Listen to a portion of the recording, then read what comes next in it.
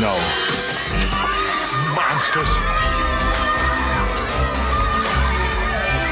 What are you doing with this?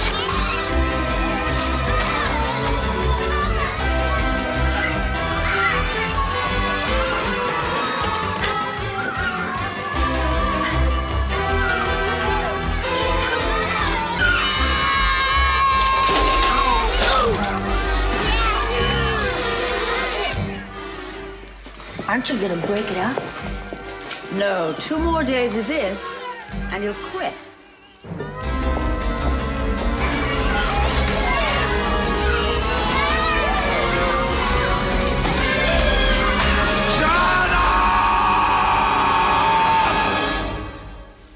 Shut up! Shut up! Shut up!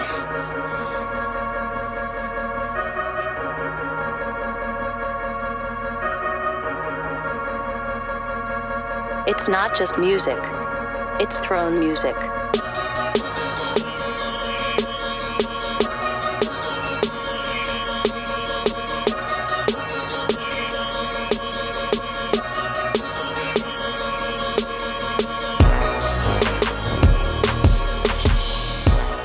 what's going on, y'all? Y'all are listening to Live with me, Trill, and look, man, can I apologize ahead of time?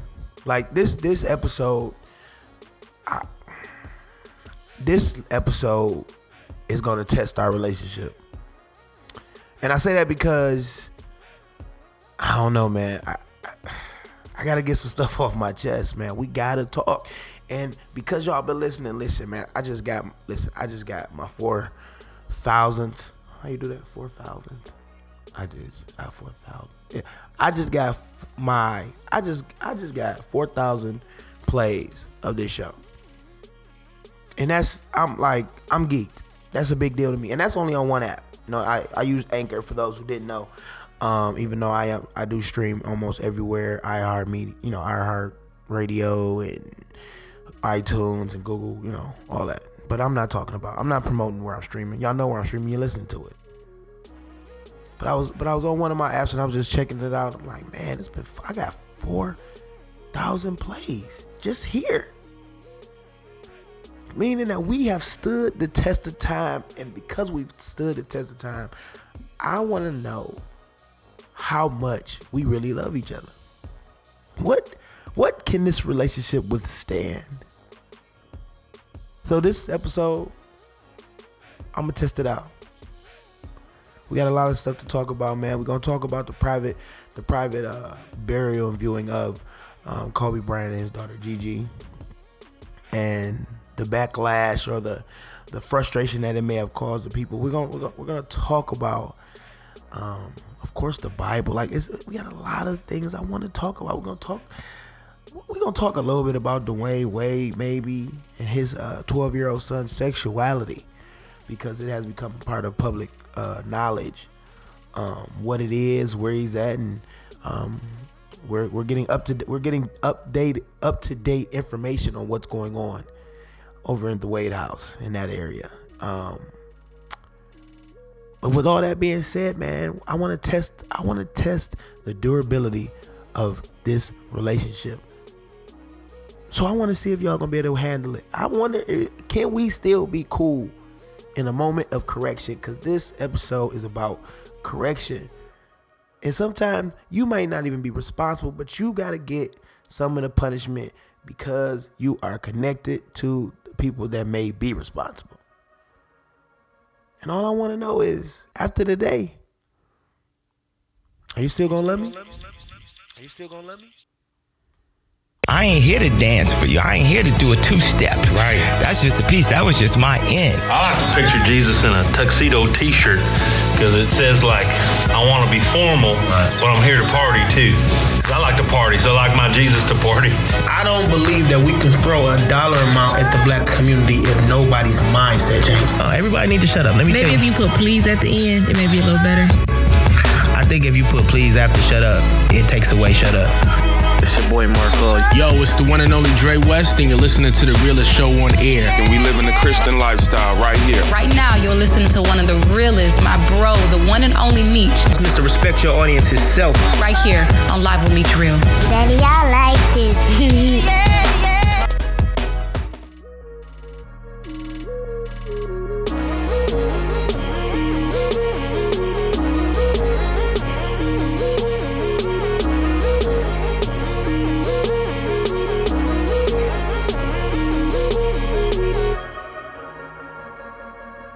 Hey, so what's going on, y'all, man? Look, man, we got a action-packed show, and I'm gonna get on into it, man. I hope this show is meeting you in good health, you in your right mind, you being able to have the activity of your limbs. But listen, it is not only limited to those who are in their right mind.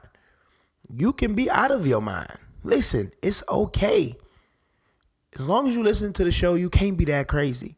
And if anybody tells you anything different, that's because they're crazy, which means you should be talking to them about the show because they should be listening too. Listen, this is an open opportunity for you to share in some of the amazing and crazy things that comes out of my mouth.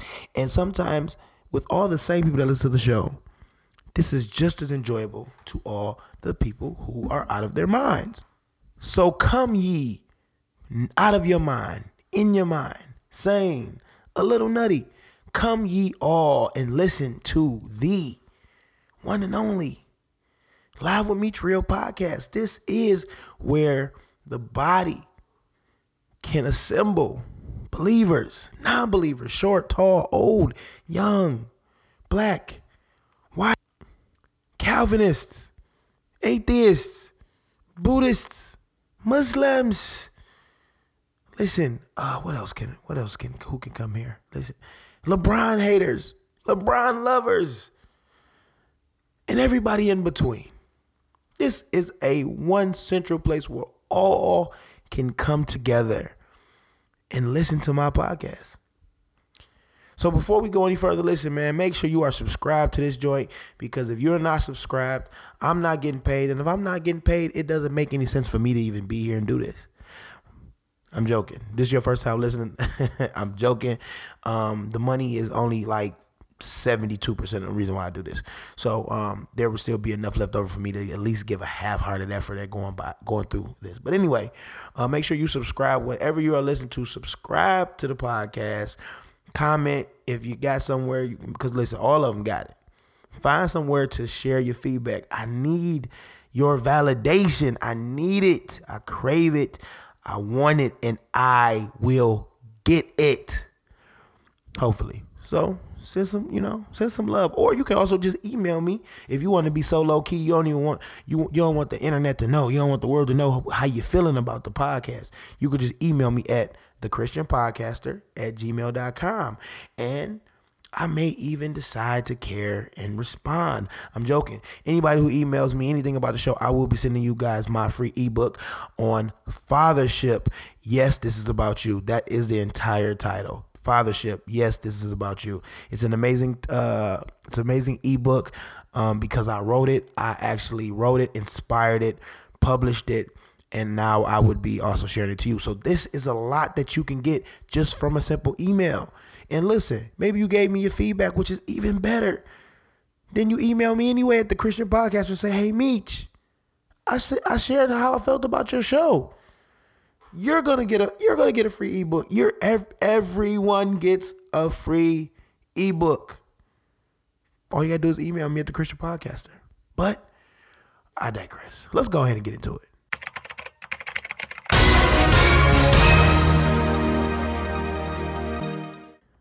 How are you doing? My name is Meech Real, and this is some of the things that's happening in the news. Earlier this week, the family of Kobe Bryant and Gigi that we lost January 26th in a fatal helicopter crash. Kobe Bryant and his daughter, as well as 7 other people, were killed in this crash. And since then, the world has been reeling. I'm talking left and right. Everybody has been overall mourning.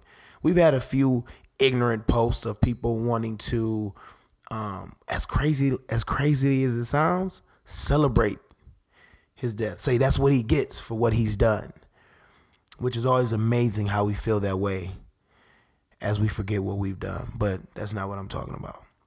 So the family decided earlier this week that his burial, the viewing, that this would be a private matter amongst the family. Now there will be a huge memorial for him, where the cameras and the people and the cars and the, coverage, and it's going to be a huge deal.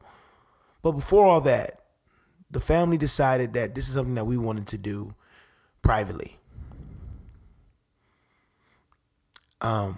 What's very interesting about that is that actually got backlash. It's very interesting to me when I started hearing people say, oh man, this is how disrespectful is this, that they're doing this and it's a Black History Month and we should be able to mourn. And I thought about that and I said, wow. Like, these are the moments I have, it makes me feel old sometimes, because I think I want to blame social media that we allow ourselves to fix our faces, curl up the little hole under your nose, and say some of the craziest things in some of the most inappropriate times. So I remember that in that one post that just came out, so it was, this is so disrespectful. Why can't we do it? And it took me back to a place.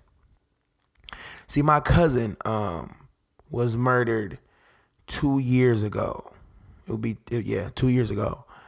And I remember there was something that happened, and his girlfriend at the time had a disagreement with his mother, and she said, I promise y'all I can talk. She said to his mother, to the mother of the deceased, you weren't the only one that loved him. You weren't the only one that knew him. I'm mourning too. Now, let me say this before I say what I have to say about this. Yes, we are all mourning. Yes, as a father, this is nuts. As a sports fan, this hurts. As someone who just watched this guy, I'm talking about from being on television shows, commercials, breaking records. After he retired, he was doing a show breaking down the game. Like, there are so many things that we have that people can say, listen, I have watched this person. He has inspired me. He's my favorite this. All of that.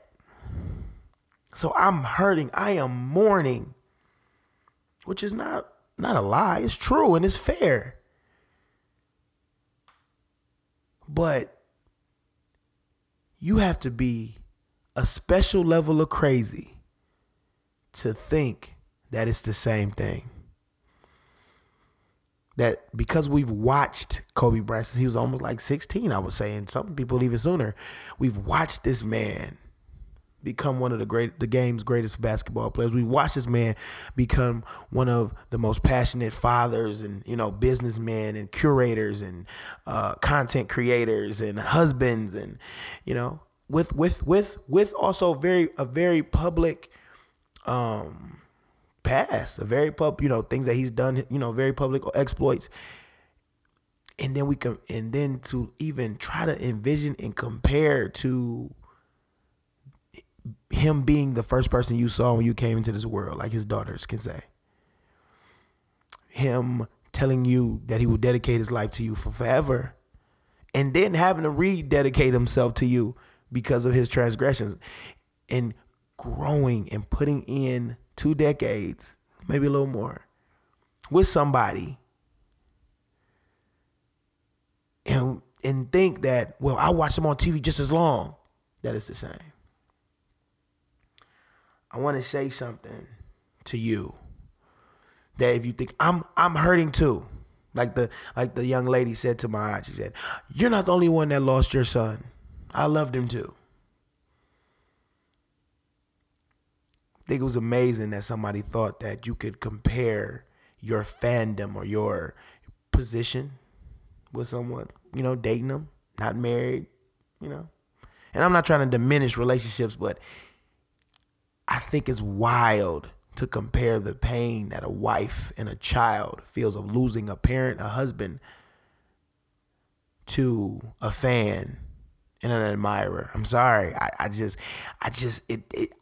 don't know. I struggle with that theory that they can be on the same plane and that they should even be in the same arena, especially if you say you know someone and you know what their passions was. If that person was still alive or in their death, could I honor them by trying to put myself above or even put how I feel on the same plateau as those that he sacrificed and put those people even above himself at times? It's kind of crazy.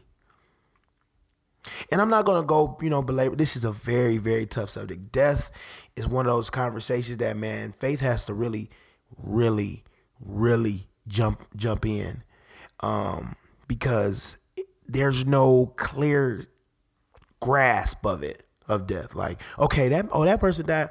Oh, that makes sense. Now, yeah, somebody, you see them, they go on a killing spree, and they get they get found guilty, and they get the the needle, and they're killed, right? You're like, oh, that makes sense, right?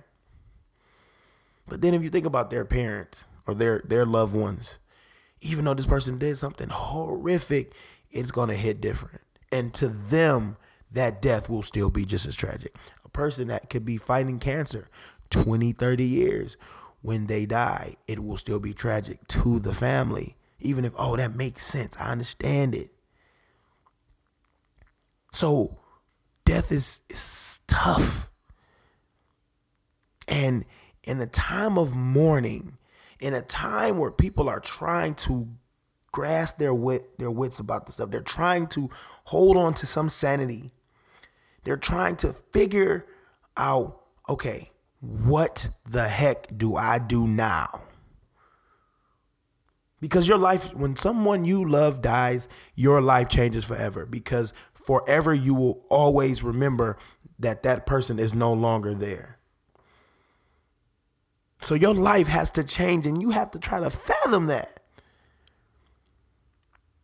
And I can't imagine how much harder it is for someone who is so public as, how huge a Kobe Bryant is, how huge what happened, how public, how quick, how it's a huge deal, which means everybody's talking about it, which means she can't turn, his wife and his family struggle with turning on television, struggle with being on social media, because they can't escape hearing it, because the world is mourning, and we're mourning in our way. And what's tough is because social media is all personal, and we can just indulge in our own psychosis or in our own, our own arrogance, and ignore that this can reach somebody else. We don't care what's being put out. So all this is going on. And then I hear the family come out and say, oh no, they're doing this privately. And I said, amen. Because there's so much going on. They deserve that time and that peace. Because it's going to be that was probably one of the toughest days. They'll never forget that day. So I wanted to share something. I want to help everybody who is like, well, we love Kobe too. And we want, we wanted to be a part of that, or, I'm mourning too, or this. I want to share something with you guys to help you in the process of mourning such a public death. I heard, there was an interview with Gayle King, Lisa Leslie, and she brought up the rape allegations that he dealt with and asked about him. And, other celebrities came in and swooped in to protect him and defend his family and his name. And, it got a little colorful on ends, and people are still reeling about it, still arguing. And I wanted to just share something, thinking about, putting myself in the shoes of the victims, putting my feet in the shoes of the people that are having to live with this for the rest of their life.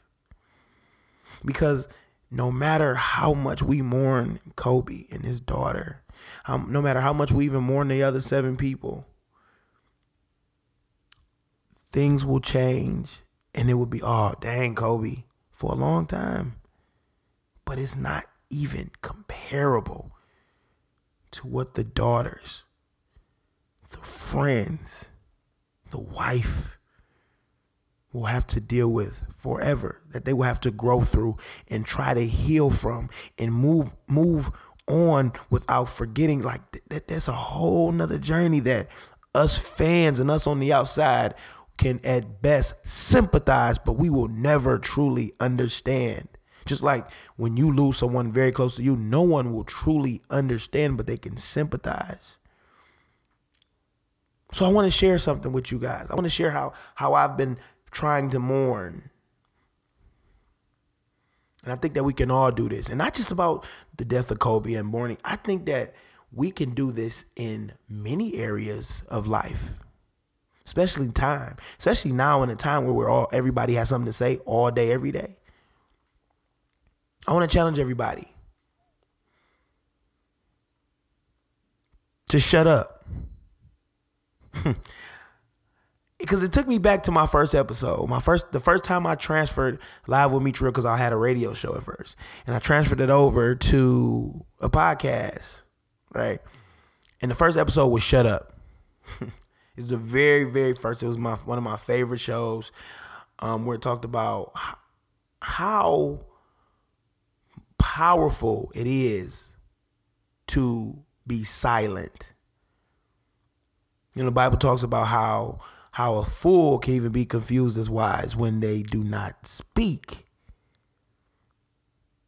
And I think in tough times that everybody's trying to process something, I think you cannot imagine the grace, the wisdom, the love that can exude out of you with having every emotion in your heart, every feeling, every funny joke to lighten the mood, everything that you have to share this meme of Kobe, or everything that you can do to be frustrated if you didn't get they had this private viewing, or argue about, well, he was still a rapist, or everybody that's trying to figure out, how do I voice my opinions and thoughts in this, put them in pictures with Nipsey and talk about him in heaven. What if the best way we did all this, because this is a real human being, that these topics will trend and may, even if it has a fraction of a possibility to reach a family member or his wife?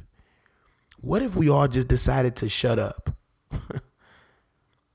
What if about how we felt about him having rape allegations? What if we felt about him being better than LeBron? Or how we felt of us talking about they found his body holding his daughter? What if all of that, we just decided to mourn with those who mourn and shut up? I don't know. Because I've really been thinking about this. Like, I mean, yeah, we mourn, and it's sad I've posted things, but I've been very careful about what I've posted. Very careful. But then I see the conversations that we're so easily already having before his family was even putting him to rest. The jokes, and maybe it's just me. I talked about this in my last show, but I'm like, the arguments that we have about him and, him as a basketball player, him this, and like, what if we just shut up, honored him by praying for his family, versus bringing up his rape allegations, bringing up his scoring titles, bringing up our anger or our feel of disrespect because we weren't a part of his viewing and burial? What if we loved him so much we just shut up and honored those who he honored? Because it made me think about it, man. My cousin was the closest he was the closest guy in my life. That was my brother. And when he passed, I felt the way, I wanted to grab on and stuff and be important, and I did. I struggled through those thoughts of feeling like, oh, I want people to know that he was my man's and we was real close, and like I wanted. But then I remember the funeral. I remember a guy stood up and talked for like 10 minutes to the point where none of the family were able to speak because it was a time sensitive thing where, none of the family got time to speak. And I just sat there in my thoughts like, I wish he would shut up. I almost thought about just grabbing him and throwing him down the stairs or something. I don't know, something terrible. But I had to pray for that. Because I was so upset that the mother, because he wanted to make jokes and tell people stories, and he wanted to position himself in a place, and he literally was so amped up about sharing the stories that he had and talking about them. Which, don't get me wrong, that it's dope that my cousin had this effect on people. But I thought about it in the midst of us thinking about ourselves. Does that mean that we have to do things publicly, or we have to do things in a way for others to understand how we're mourning versus honoring the people that they honored in their life? I thought about that, how he took that time. I thought about how people were saying, oh, this, that, and the fourth, and, well, can I have this, and I want that, and you know, put me here in the obituary, and all the little weird things that happen in the time of someone's death. And I just remember, because I knew how much he loved his mom. That was his, I'm talking about, he struggled with her dating other men. That when he passed, she was the main priority. How she felt was the main priority. What she needed was the main priority. What we could do for her and his sisters were the main priority. How I felt, what I wanted to impart, it meant nothing. And thankfully, I had the wisdom. Somehow God knocked me on the head in that moment that I shut up and I just served and honored the person that they honored. And I shut up. Yeah, I wanted to be put in this. Yeah, I wanted to do that. Yeah, I wanted to feel like, you know, you want people, when you die, you want people to know, oh, this person affected me here. You want to position yourself. Like it's natural. I'm not saying it's necessarily sinful or wrong. I mean, it may be pride depending on who you are and where it's coming from. But at the end of the day, I thank God that I was able to shut up. And even sometimes when I talk to his mother now, my aunt, and I want it to be about me sometimes. I want to call and be like, oh, you know how I feel, but it's like sometimes I shut up and I honor her, because as a parent, as a child that has lost a parent, as a person that has lost a spouse, it will always hit different than anybody else around them. And when you know someone that is passionate about their family, the best way to honor them is not drinking and getting high and making jokes. And the best way to honor them in their death is honoring how they lived their life. And that's valuing and honoring the people around them that they dedicated their lives to. So I challenge you, if you're listening to this, shut up.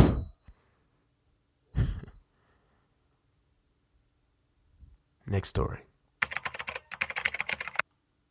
And this story, man, listen, this is gonna be real smooth. I've mentioned this and I've talked about this for the last couple shows, where I talked about how I identify myself as a man. I've also done videos on social media and talked about that there is an attack on the identity of our children. And I truly believe that, by people who don't know our children and really don't care about our children, but what they care about is the agenda they need to push to peddle their ideals and to do and get done what they desire.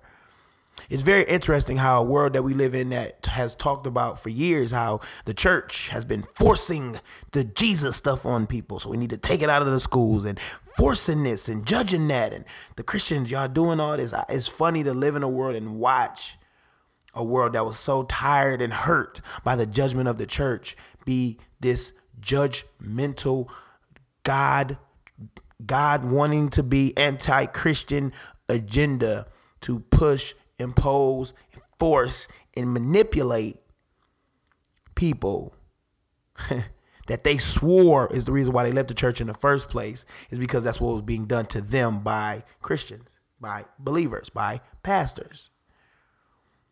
And now the world has become one of the most, I'm talking about, if you've done something 20 years ago, it doesn't mean you're safe. That doesn't mean you deserve forgiveness now by the world court. It just depends on how the media wants to push you. Depends on what the media says is righteousness and what's not, which is interesting. But I digress. And I've mentioned this once before, man, about especially like the development of Dwayne Wade and him outing or supporting the transition of his son now being considered by his family a transgender girl, by him doing interviews and calling his son his daughter, and that he's a girl. He's also mentioned how gender was an issue before sexuality was put into play.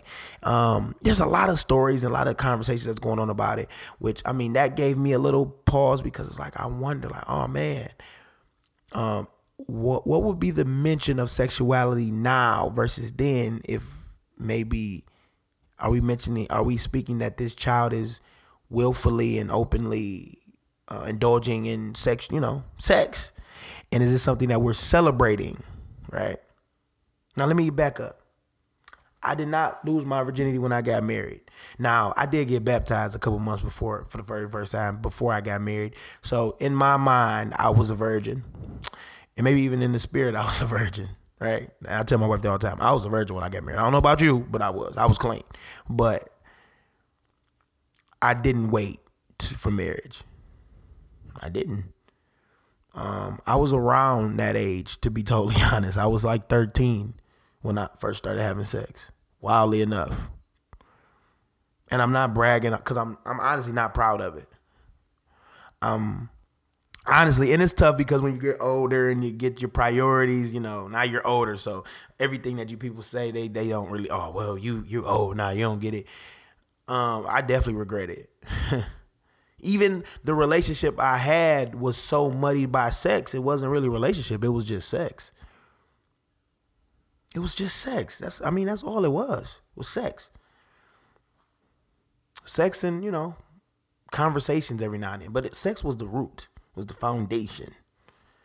And that led me through many years of that being my identity. I just needed to have sex. All right, let me just do it. I just need to do it. So I've watched how I've had to battle. I've had to recognize. I've had to be delivered in some areas. I've had to be disciplined in other areas. I have to run in other areas. I have to be aware. I have to pray. Like there's so many things that you have to do. But I realize that the identification of someone's sexual preference being who they are is a monster that we've all fed some way, shape, or form our entire lives, to the point where now the agenda is telling us that our children are not who they are because of their character, but because of how they feel and who they want to have sex with and who they are attracted to. And this is dangerous. This is dangerous. There is a narrative being put out to sympathize for those who have these feelings, same-sex attraction, and to demonize those who are against the natural order of things. I did not have a choice. Being born, I did not have a choice on how tall I am. I do not have a choice on the grade of hair I have. Now I can get weave and, lace front waves and all that, and, try to grow it out. But at the end of the day, the color of my eyes, the color of my skin, the sound of my voice, the ability or lack thereof I have to be able to play basketball, to run fast, doesn't mean you can't learn skills, but there are things that I just won't never have. I'll never have Michael Vick type speed. I just never will. No matter how hard I train. Those are things that are born in people. There are genius level people that are born with that intellect. Now you can cultivate it and be very knowledgeable, but the brain, I can get into all that. Listen, what I'm saying is that there are things that I have to submit to God and understand that I had no choice in the matter. I didn't have a choice on who my parents were. Even if I decided to emancipate from them when I got older, but I didn't, but I could have, it doesn't change that they were my parents. No matter how foul these people could have been to me, how great, whatever end of the spectrum, we don't choose our parents. You don't choose your race. You don't choose your height. I was talking to a friend of mine the other day. Matter of fact, I was talking to my man Reed B. Versus, and we were just having a conversation. And He made a statement about, man, how blessed we are to be where we are, because we could have been born in another country that didn't honor God and be having to go through that fight and hoping to hear the gospel and be made new. Like, man, what an amazing choice God made for me to put me here versus other countries where people are born, where they're dealing with issues. I say like that. Third world countries. People were born there. That child had no choice. So what if I decided to be a trans Michigander? Like, okay, I live in Michigan. I want to be a trans Californian. I identify myself by the climate I live in. I want everybody. I want to change my ID to say I'm from California. I'm gonna live here for the rest of my life in Michigan, right? But I am a Californian. I will pay California taxes. I will live by California laws. But I still live in Michigan because I'm a trans Californian, right? Or, you know what? I'm a trans billionaire. Yep. I'm tired of being broke. Quit my job. I'm a billionaire. I'm a trans billionaire right now. Like I don't like the natural order of things. So I'm going to be a trans this. Or let me just think about this, man. My favorite animal, my son's favorite animal, me and him both share, the velociraptor. What if I want to be a trans velociraptor? If I and with science, I'm pretty sure I can get fangs and teeth, and I probably can mod myself in some wild ways as long as I got the money. But I'm still me. I'm still a human. I'm still Demetrius, right? This is what's tough about this conversation. What I'm saying, and I'm trying to. I want to be a little light because I don't want anything I'm saying to come off as malicious. Let me clear that up first and foremost. I am heartbroken that a child is being a focal point of gay or straight sexuality in America or in the world, and that he is being put on a pedestal to be that, to me, I think the sacrificial lamb. That we are asking a child to identify and to be the voice of a culture that is still trying to figure itself out. A very fluid culture that is trying to learn this and change this. And we are putting it on the shoulders of a child to make a decision that they don't even fully understand what they're making.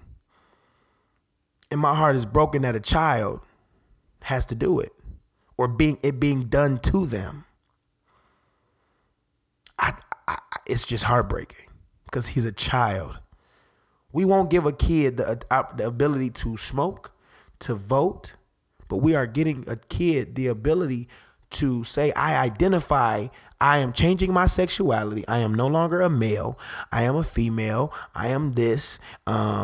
And we are allowing them to go to parades where other grown men or women and are cross-dressing and doing all this. And we're allowing our kids to be a part of that because we want to celebrate this. And it's like, but golly, it's a baby. It's a child.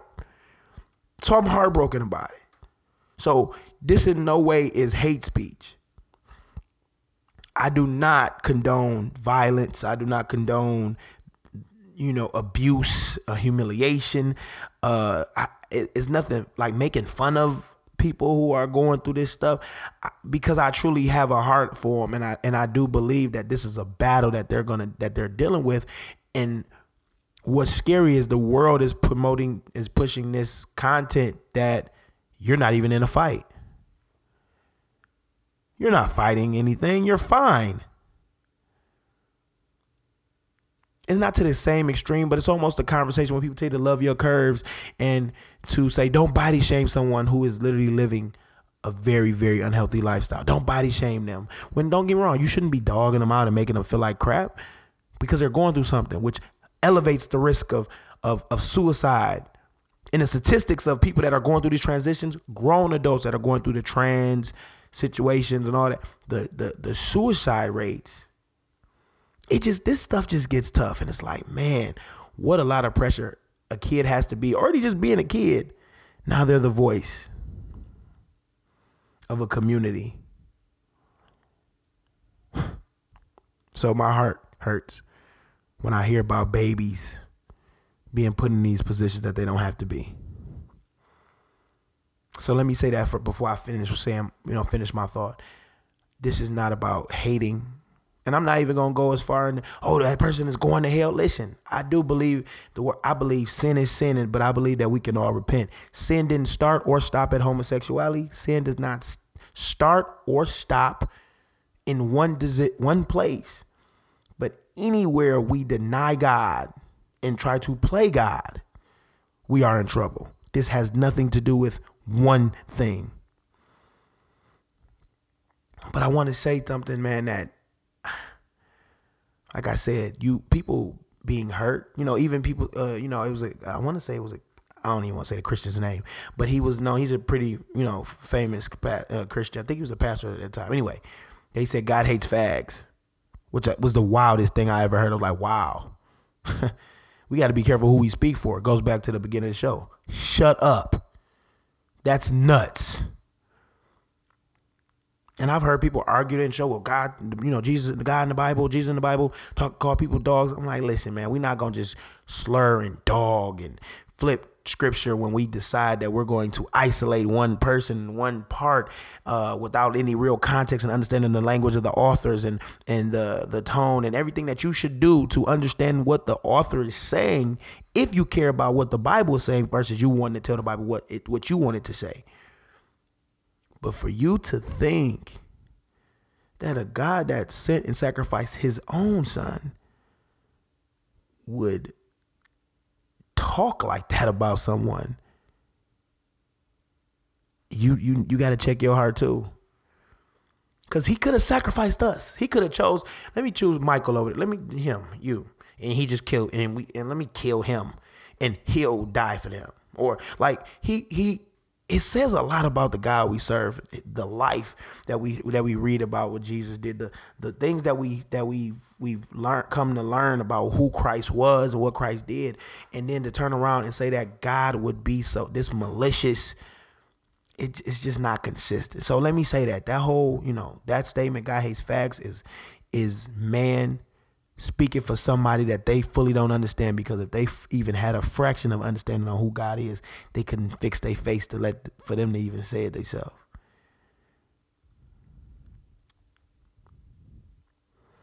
So like I said, my heart is broken in this area because I have children. I have 3 young men that they will have to face this world and understand and navigate through those things. And I can do everything I can, but there is an attack on their identity. The world is telling them who they are and how they identify themselves. And I am saddened because there are many children that will be told their choice before they even are mature enough to understand what that choice even means. Man, if I made... Because I think about all the choices I made because my identity was in having sex. Oh, how many girls I could screw was my thing. That made me Meech. And I think about that road it led me down. How empty, how lonely, how sad, how selfish it made me. Because I identified myself by how much sex I had, who I had sex with. I made me the man, which is funny. How many girls I came up with, how many girls I had sex with made me feel like the man. And nowadays people are saying who they decide to have sex with can make them feel like they are a man or a woman. That's interesting. That's interesting. I just thought, as I was saying, it's crazy. Me having sex with girls made me feel like, I'm the man, And now as people say, well, I want to have sex with boys because I'm a boy. It makes me a woman. Or this gets tough, man. And I'm really trying to it's tough, man, because first of all, the agenda, if you speak in this way, you can be punished for it. And that's not really what I'm worried about. What I'm worried about is a believer, and speaking from the perspective of a Christian, that the last thing I want anybody to hear is me speak for God in hate and bias, as if Christ died for everybody but white people. Christ died for everybody but gay people. Christ died for everybody but murderers. Christ died for everybody but pedophiles. Listen, the coldest believer on earth today, their righteousness is of filthy rags. We don't stand up. That's why he sent Christ. So I mourn for anyone that's living in sin and denying that God can heal them, that there's a different direction. And this conversation gets more complicated because, like I said, you don't gotta have sex with nobody. Like, you don't. Will it be hard? Probably. Have people done it? Absolutely. I never could imagine that a man could not have sex before they got married. Then I got saved and met 3 or 4 dudes who did not have sex and haven't had sex until they got married. Literally didn't do it. I got 2 close homeboys that didn't do it. Made it 20 years, 18 years, but got married, still married. Like, but because I identified myself with sex, all my decisions had to go about, I made decisions about school, about life, about who I value time with because of sex. So to the point where I had time to drive 2 hours to sleep with someone, but did not have time to drive 20 minutes to sit with someone that was dying because of sex. So as I've matured and I've learned that my identity is in Christ and my character and what that means to be a Christian, the IAN, and to live like Christ, my identity is way deeper than who I am sexually attracted to and who I have sex with. Like, what?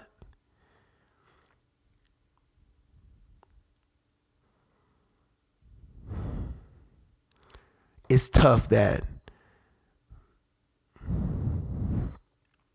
a child is in the midst of this. I don't know how much else I should say, but I'll end it like this. This is such a private matter. Listen, I'm telling you, biblically, there are things when it comes to homosexuality. It says homosexuality is a sin. Unforgiveness. Like I said, like you always got to give this disclaimer to tell people like, oh, I'm not just saying that homosexuality is a sin. Or like, listen, sin is sin when you cuss, when you lie, when you hurt someone, when you deceive someone, when you don't forgive someone, when you steal, when you meditate on terrible thoughts. I'm talking about even as a married man or single man, and you watching a video of a woman shaking her body because everybody naked nowadays. That's lust. As a married man, that's adultery. Like, it's not a less than, or well, it ain't as bad as being. Listen, everything that we've done, living in sin, honoring sin, is the reason why an innocent man was slaughtered, humiliated, beaten, impaled, kicked, spat on to redeem us. Every time you sin, especially for me, I remember, I think about every time I sin, it's almost like me just nailing that nail in the wrist of the Father, beating him, tearing his flesh from his skin. Every time I lie or I cuss or I deceive somebody or I'm walking around prideful or unforgiving, like I hung Christ up there. We all talk about, well, who crucified Christ? You did. And living a life of denying God and not of a life of repentance, this doesn't mean perfection. God desires a life of repentance. The perfection comes by accepting him. But anyway.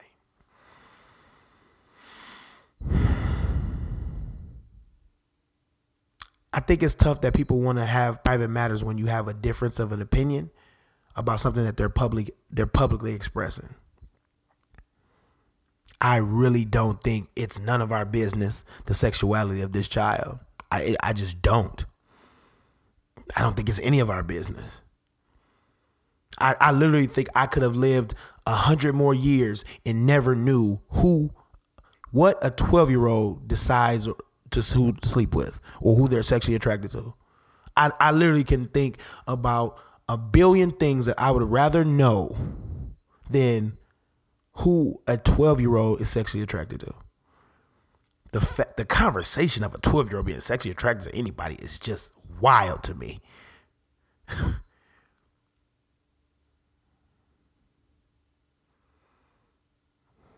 Listen, man, there's an attack on the identity of our children so that history can be rewritten and that God can be rebranded. This is something that we have to take caution to. This is not a trendy thing that's happening. This is a direct attack on the future, on the legacy.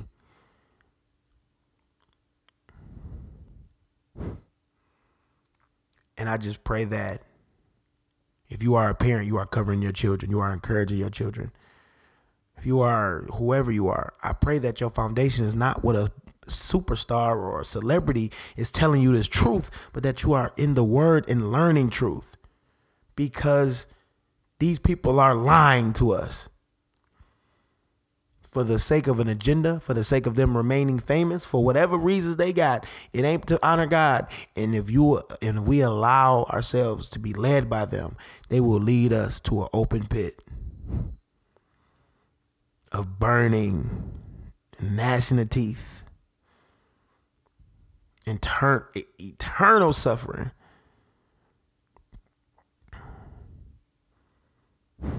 All this liberation and all this, there's an attack on on the future. There's an attack on the identity of your child. People are telling you and telling your child at 10 years old, at 5 years old, who they are. And it is a perversion and a lie of what love is, what it looks like, how it's displayed and given. It is a lie how some of this stuff is being promoted and displayed. And as a father, cousin, uncle, brother, it just breaks my heart that children are being treated as the lab rats of the New World Order's agenda. It's heartbreaking.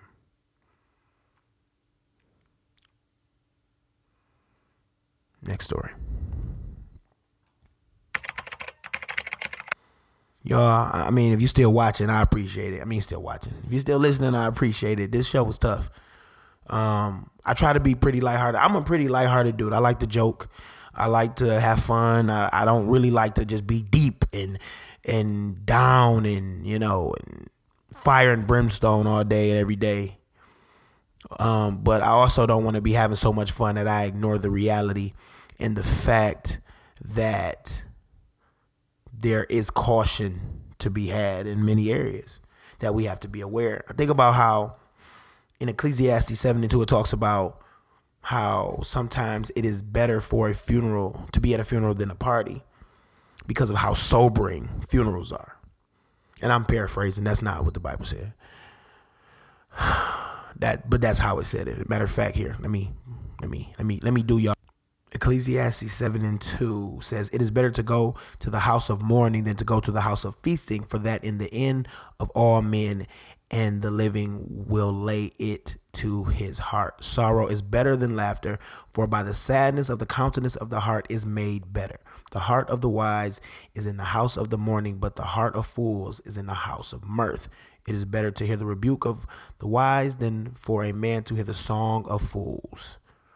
Listen, all this, I'm just getting Ecclesiastes. It's just, but I say all that to say this.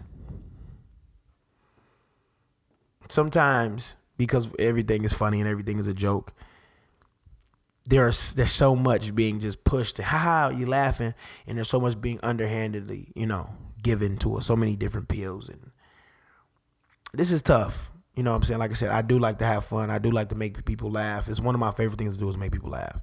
Encourage people to start a personal relationship with Christ is number one. And number two is make people laugh. Like I do. I love making people laugh because I know it's tough out here. I know people are dealing with things, and laughter is a moment of levity. But I also don't believe that I'll use a moment of levity to be an opportunity for me to peddle self-destructive, toxic information that can corrupt you for the future. So yeah, man, listen, so this show is a little, I don't know. So it's a little tough. I wanted to talk about some tough stuff, and I wanted to start out the gate with them so that we could move on. First of all, like being made aware. Listen, this is something that's happening. This is serious. And we can talk about that stuff. And then we can move on with that new knowledge and processing it, pray about it, and see how God filters it through, how we're going to apply it in our lives. But see, I say all that to say, man, that because I really truly believe this scripture helped me get through a really, really tough time. Because like I said, death, I don't understand it. It doesn't make sense.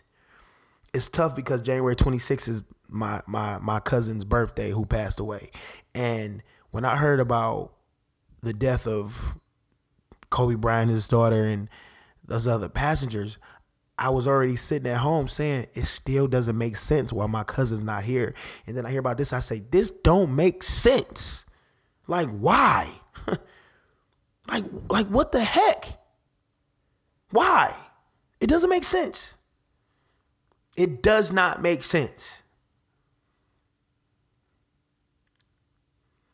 But after the beginning of that emotion came down, I always went back to that scripture, Ecclesiastes 7:2, Ecclesiastes 7. And as it just talks about, it's better to go to the house of mourning than to go to the house of feasting. For at the end, for that is the end of all men, and the living will lay it to its heart. Sorrow is better than laughter, for by the sadness of the countenance of the heart is made better. And like, oh, what's that mean, right? Because that was pretty dope. It was, it was deep. When death happens, all I think about is the life I'm living in. What legacy will I leave behind? When I think about how quick and sudden someone can lose their life, I think about the time that I have on this planet right now and what I'm doing with it. What if this was my last moments? What would I want them to be? How would I want to play them? You always think about, oh man, if you only had 24 hours to live, what you do? Oh man, I rob a bank so I could go to here, or I do this. Like, it's all these things, and it's like, okay, well, sweet. How about this? God don't promise nobody tomorrow. Nobody's promised tomorrow. So how about we live, how instead of this whole, you only live once, so you just wild out while you're young and make every mistake and just do everything stupid. And then when you get older, then you start trying to be mature. Like, or how about I can be intentional all of my life so I can maximize why I'm even here. But when people die, when people pass, good people, when there's not a murder, somebody was shooting, somebody did, like when I start to see that people sometimes go and it don't make no sense for no reason, they just gone. Then there's accidents. There's people that have died just going to a surgery. There are people that have lost their lives just going to the dentist. Something happened. And that sobers me up.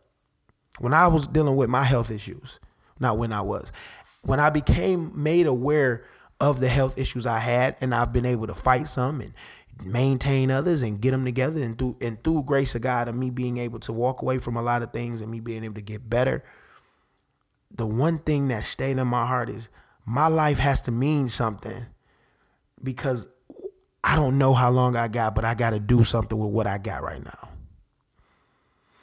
So it always sobers me up. When I was sitting in that hospital thinking about my kids, I'm like, man, I wish I could just promise them I'll be here forever. But listen, what if I can do things to put stuff in them that even when I'm gone, they'll be okay, that they'll have a foundation. And that's what I want my legacy to be, that I leave my family a foundation of who Christ is, of who we should be modeling our lives after, and what we should value.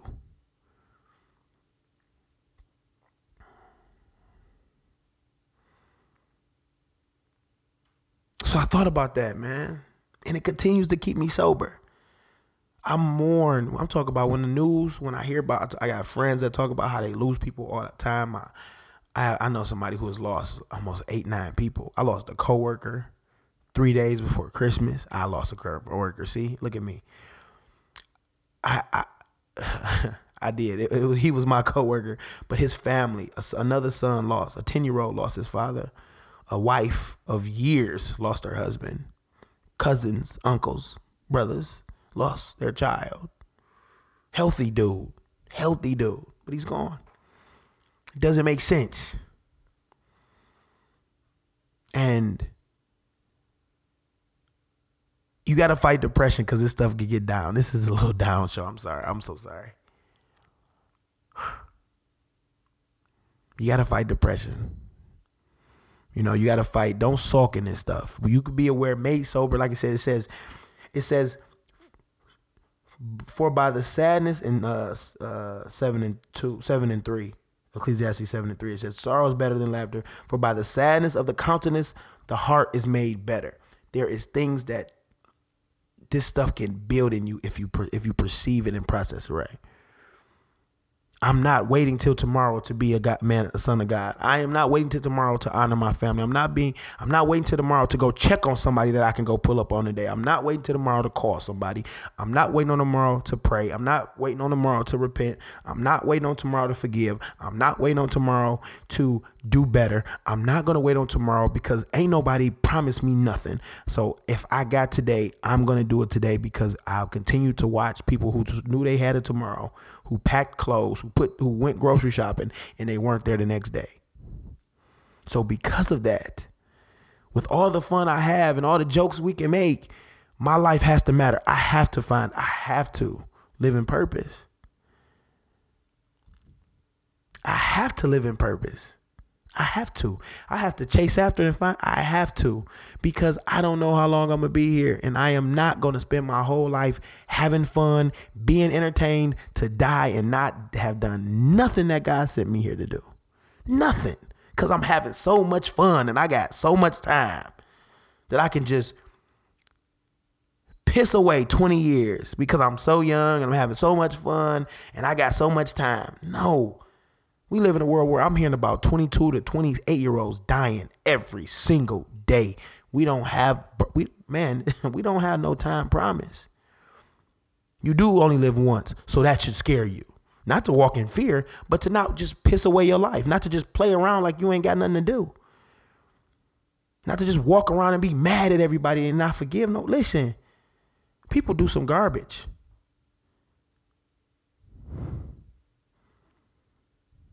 But you ain't got to carry it for them. So listen, man, I pray that at the very least you are encouraged to understand that life is a miracle. I tell my sons that. I talked about this in the last show. Life is a miracle. When you wake up in the morning, that's one of the quick little flicks of the wrist God grants us. So if you're on the receiving end of that miracle, be thankful, man. And let's do better. You was crappy last night. Repent. Get your butt up. Pray. Look at your surroundings. Let's figure out. We got to do better. God got way more in mind for you than you just partying and having fun. I can't get into all that. Listen, man. You are not a mistake, despite your parents not planning you to be here. You are not a mistake. Whatever the details of it. You are not a mistake, and if you are still here, it's for a reason. And I dare you, matter of fact, you deserve to find out that reason. It's nothing more fulfilling than that.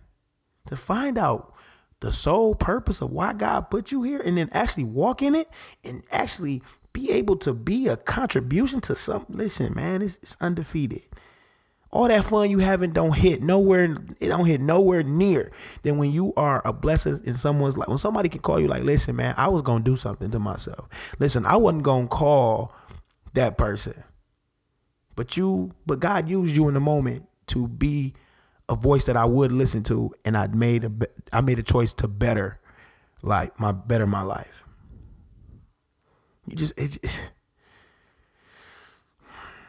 It's just a blessing to be alive, and it's a blessing to be able to be used by God. It's a blessing that you have a purpose. It's a blessing to know that no one is just here by happenstance. I made Demetrius. I wasn't doing nothing on the 5th day, so I just throw Demetrius in there. We're Sean and Monique, but I digress. Those are the names of my parents, by the way, Sean and Monique, and I can only call them that on my podcast. I couldn't say it to their faces. I've tried, but I digress. But no, so look, with all that being said, man, I desire to educate and encourage. I do. I desire to educate and encourage, inform, all that in that realm. I did a show with Jermaine Wilson, J Will Music. He goes by. He has a podcast that's streaming everywhere called Inspire God's People, where I talk about and share what God has helped me through. 6 months ago, I was a stroke risk. I was walking around, could have a stroke or heart attack at any moment. By the grace of God, I never did. By the grace of God, the miracles, I didn't even know what I needed to pray for, and God was answering my prayers. So I share my testimony at this point of my journey of the weight I've been able to lose, the life decisions I've been able to make and change, and overall, the God that I serve that was like, listen, I got you. There were consequences and effects of how I was living, but I served a God that I didn't pay for everything that I did. Definitely not to the extent. And I'm thankful that I didn't wait another day after waiting 32 years to care about my health. I thank God that he gave me 33 years of miracles of waking up every morning, despite the way I treated my life like he had to give it to me. When there are people that made it 15 years, that made it 7 months, that made it, that didn't make it, but I made it. And I treated my life like it didn't matter. Not just spiritually, but physically. How I was eating. And so I share that all on Jermaine's podcast, man. I share what God did for me. One, he woke me up. Man, I was so sober sitting in the hospital, sitting in a room where somebody was dying down the hall, and then a kid was born here, and I'm sitting in a room with a guy that's got all sorts of heart diseases and eating like garbage, and sitting in another room with a man who's dealing with diabetes and was talking to me like, hey man, listen, you can fix this. Sitting in a room and people telling me that you can manage diabetes and live with it. What won't you eat? You don't have to change your mind. And hearing a guy say, you can change all this because because of the type of diabetes I have, I had. But I just shared it in the episode with in J Will Music for Inspire God's People. You can follow him at Mr. Bellwether or search J Will Music, but just search Inspire God's People. And it will come. But I say that, man. So I share my testimony. I share, man, God, I'm talking about walking around with extra stroke level, high blood pressure, blinding blood sugar levels, kidneys not working. And those ain't the only things that God did in that moment and fixed. But he did all of that. He did all that. You know what I'm saying? So y'all can check out Inspire God's People, man, and hear my testimony on that show as well. We had a dope conversation. Because God is so good, man. So if you don't hear nothing else, man, value life. Value the life that you have. Value it so much that you want to find out what your life is supposed to give to others. So that's my last story, man. Go check out Inspire God's People. I pray this helps.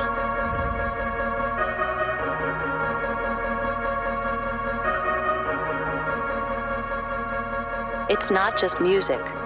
It's throne music. So I want to end this show with a story from Luke 1. Because I know you listening and you're like, man, Meech, you talked about this, you did this. Why? But you gotta tell me to shut up too? Like, you just gonna tell me to shut up? Like, that's what you doing? But I want to tell you why. I'm gonna tell you why everybody should shut up. I'm included in that. Not all the time shut up, but sometimes you should shut up, because what you say has consequences. Can hurt people. Can cancel blessings. Can cancel hopes and expectations. It can do a lot of damage. Luke 1:5.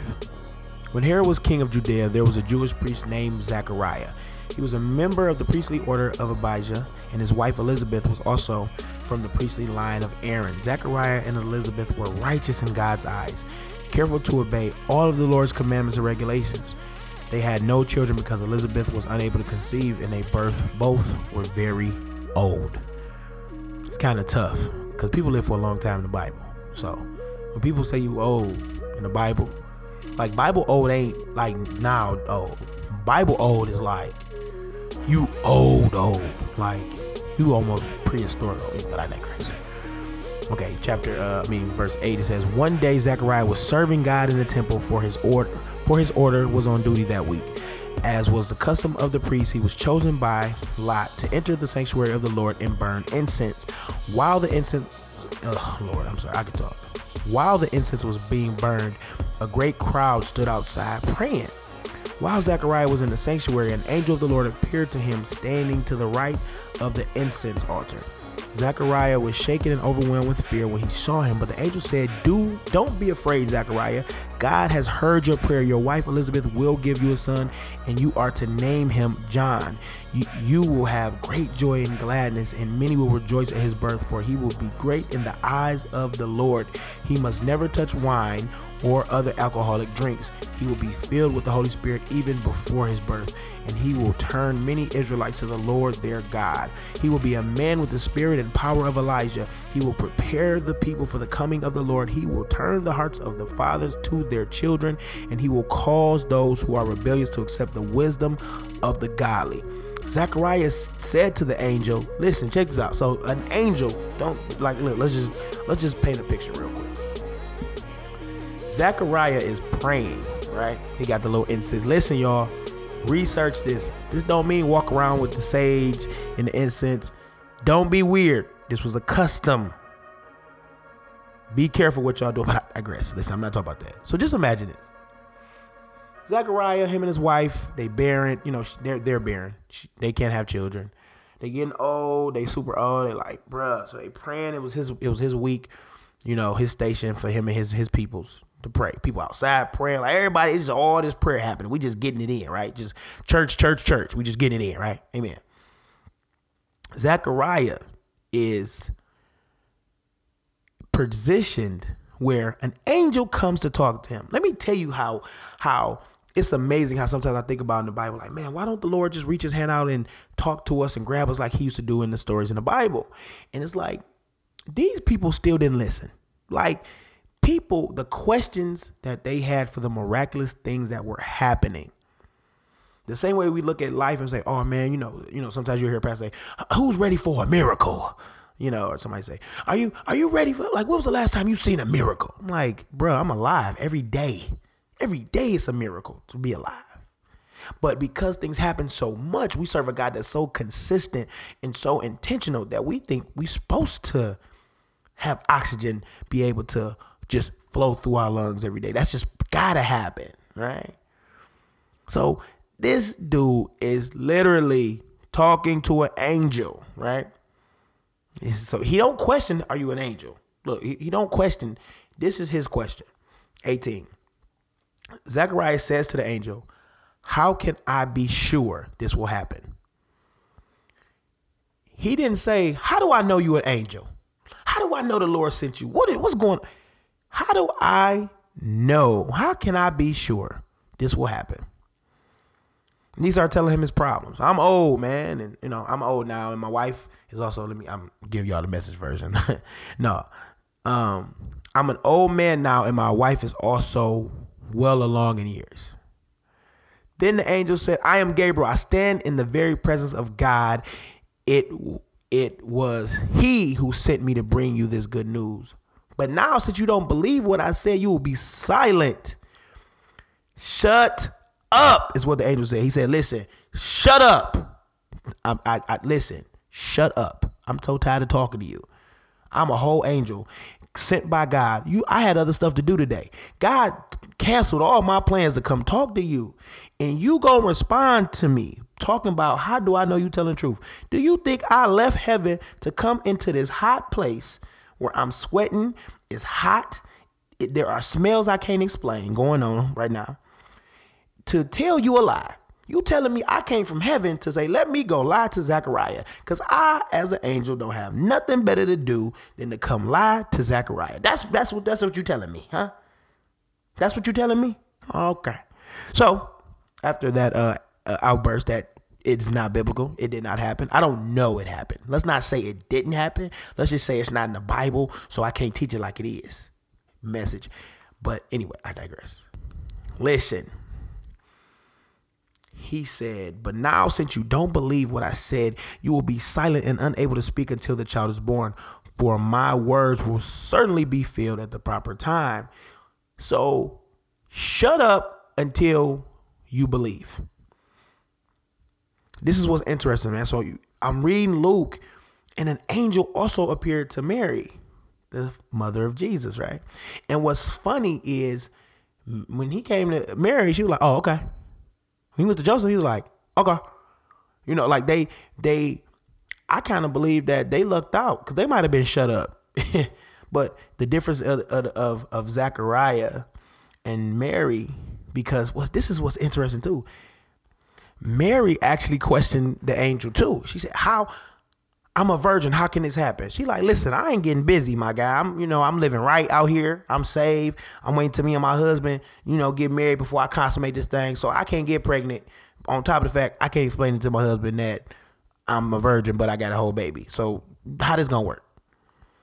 And the angel explained it. Like, listen, oh, hold on. I got you. This how it's gonna go down. Bow, bow, bow, bow, bow. Holy Spirit drop it to you. Bong. You deliver. Bong. He God. You and Joseph. Y'all gonna raise my man's. Like he just kicked it to him. Once again, this is not the dialogue of the angel. But if I was the angel, that's how I would have kicked it to him. Like, listen, the Holy Spirit gonna drop the baby in you, right? You gonna give birth to little Jesus. He ain't gonna really be godly when he first started out. He gonna be a little whining baby. He ain't gonna come out 33 years old walking on water. He gonna have to grow like a regular human, right? You feel me? So you gotta raise him right. Don't be letting him listen to all this type of music. I don't know what type of secular music did they play back then. Don't let him be listening to snake music, and don't let him like LeBron. Was it a LeBron James back in that time? I digress. Anyway. Mary said, I'm a virgin. How can this happen? He explains it to her. Then Mary said, okay, cool. I am the Lord's servant. May everything you have said about me come true. And then the angel left her. Angel ain't even had nothing else to say. The angel shut up. He like, oh, you got faith. Peace. Let me go back to doing what I want to do. Well, God putting me to work on this day. I'm trying to chill myself. But I digress. I'm just going off like angels be just that temperamental. Who knows? Anyway, it's interesting the difference in the conversation and why Zechariah had to be shut up, because what he was saying was out of his mind. Like, you had a whole angel come to you and you like, but how I know you telling the truth? He called an angel a liar. Like, bro, you out your mind. But Mary, they both had questions. Listen, they had questions. The Bible says for a man, ask. You got a question? Ask. For real. Because I ain't gonna hold you up. They say it's no such thing as a stupid question. I believe it is. Don't ask me a stupid question. Like, if it's raining, don't come outside and be like, hey, is it raining? And you standing outside getting wet. Don't ask me that. Because I'm going to say, no. Nope. But God don't believe that. God don't believe there is no such thing as a stupid question to God. So if you lack knowledge, ask. But it's a difference between asking to gain knowledge and speaking out of disbelief and fear and not in the lack of faith. Mary spoke in faith, but she had questions. Zechariah spoke out of disbelief. It's a difference how they was treated. So listen, man. So Zechariah is silenced, and this is what's dope. This is actually one of my favorite parts.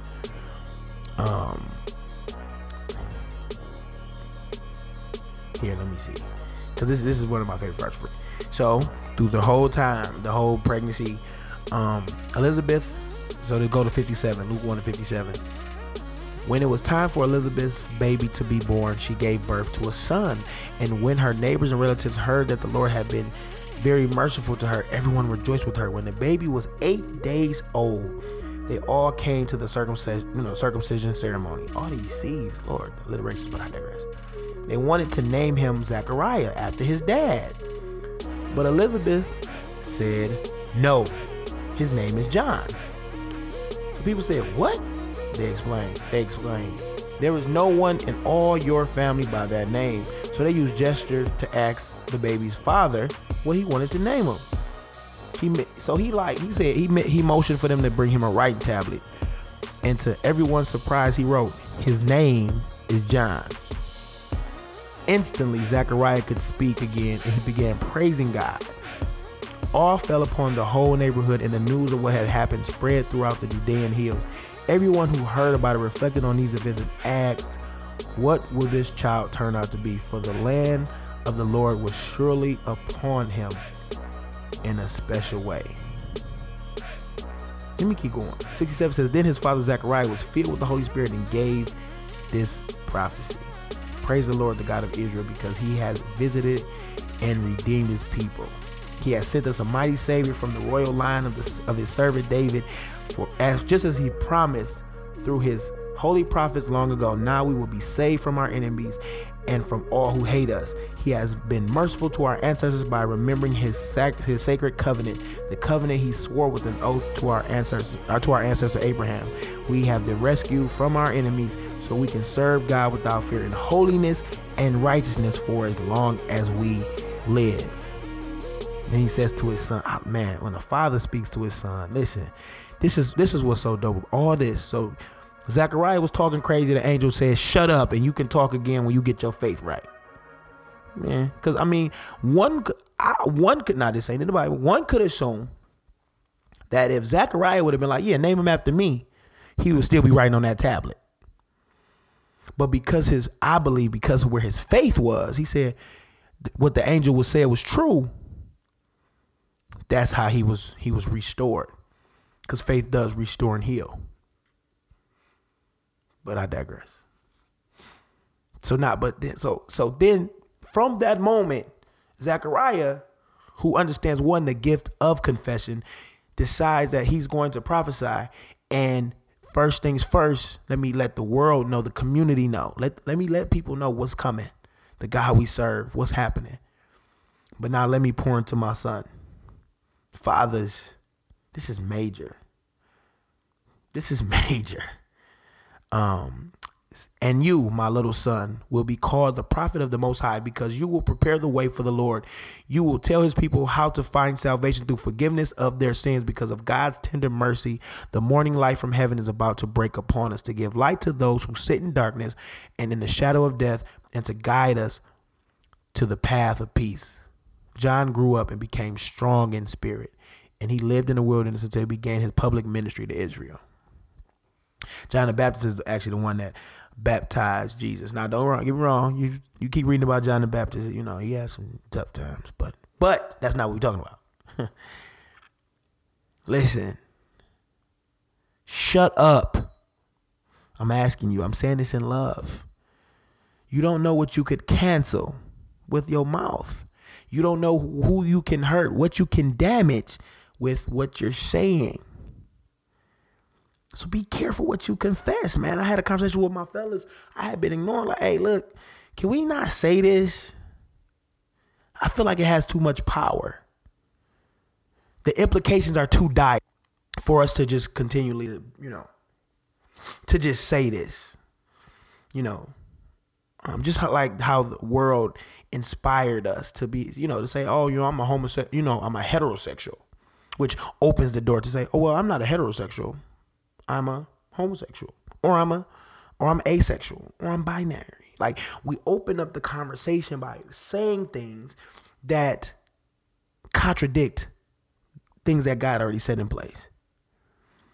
Like, if I'm a man, why do I have to tell you I'm a heterosexual when God created man for woman and woman for man, right? That's the only way people are reproduction happens is through a male and a female. And even in nature, there has to be fertilization. Like, there's a sperm and there's an egg. There's a natural balance that helps perpetuate and sustain life. It's one of the kind of the giveaways that that you're operating, you're doing something in a certain light. This don't mean just because you get somebody pregnant, that means you're doing it right and y'all not married and you wilding. Like, that's not what I'm saying. What I'm saying is there's a natural order that we don't have a choice with. But because of what we say and what we confess, we can open the door to destructive things that we didn't even know that were able to even happen. Zechariah was talking crazy. Question the angel. Shut up until you understand. And then Zechariah decided that from that, the first thing he said was he wrote what his faith was. That's John. Angel told me that's what it is. That ain't that's Zechariah. I'm Zechariah. That ain't no Zechariah. That's John. I'm Zechariah. And then he immediately started to praise God. He immediately started to pour and prophesy into his son. That is powerful to me.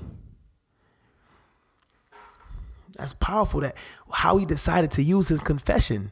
The last thing he said was out of fear and disbelief. And the next thing, then you come back and now you talking and you prophesied. So you ain't have faith to believe an angel could come and tell you that the Lord said that you're going to have a son because you old. But now you telling us that but then the next thing you say after that is telling us what God is about to do. Both things you couldn't see, but one thing you knew. And it was because of where your faith was. So let's be careful what we say. And sometimes it's better to shut up.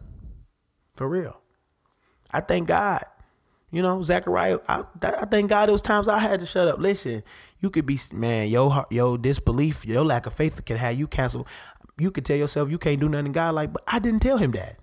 He said, hold on, you can't be the first one to graduate from college in your family. You can't be the first one to have a kid, to not have children before marriage. You not, what? You can't do that. You can't be celibate. You can't be abstinent, or you can't be a virgin till you get married. What? Who told you that? You can't be a first generation millionaire. You can't create generational wealth. You can't, because people say, oh, I can't do. Who told you that? So how about this? Shut up. Watch what God is doing. Pay attention. Pray. Be aware. And then remember, when you speak, man, speak in faith that is in line with the word of God. It's power in what you say. There's so many different implications of what comes out of our mouth. So, don't be like Zechariah. Don't be like me either, man. I've said some things, bro. I'm joking. I'm joking. Listen, man, I pray this helped. We talked about a lot in this show, man, and I pray that y'all got the central theme, man, because there was a lot of themes. There was a whole lot going on. But you've been listening to Live With Me Real, man. I pray this helps. Peace and God bless. Plain Air Media. As time passes by, distant memories fade. So I try to think of you almost every day. I still hear your voice, I can still see your face, and it's all so clear. It feels just like yesterday, yeah.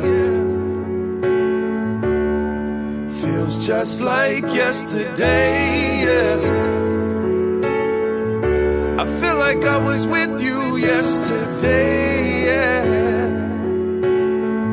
Got me wishing that we didn't have to miss a day, yeah. If you saw me now, you would be proud. I took the lessons that you taught a child, mixed them with faith, let them turn me to the man that I am now. Gave me something I can hand down. I got tired of taking handouts. I'm standing on my own too, under my own roof. I go in my own kitchen, drink my own juice. But there is not a level I could grow to, no, where I could pay you back what I owe you. I'll owe you forever, I'll miss you forever. I'm looking forward to getting together, I'll see you in heaven. You could be my neighbor when I get my mansion. That's what he died for, his life was a ransom. That's why you live again, and I'll live again. His love stays sweet to the bitter end. Jesus is the reason that I'll never have a bitter end. On and on, like yesterday. It feels just like yesterday, yeah. Feels just like yesterday, yeah. I feel like I was with you yesterday, yeah. Got me wishing that we didn't have to miss a day, yeah.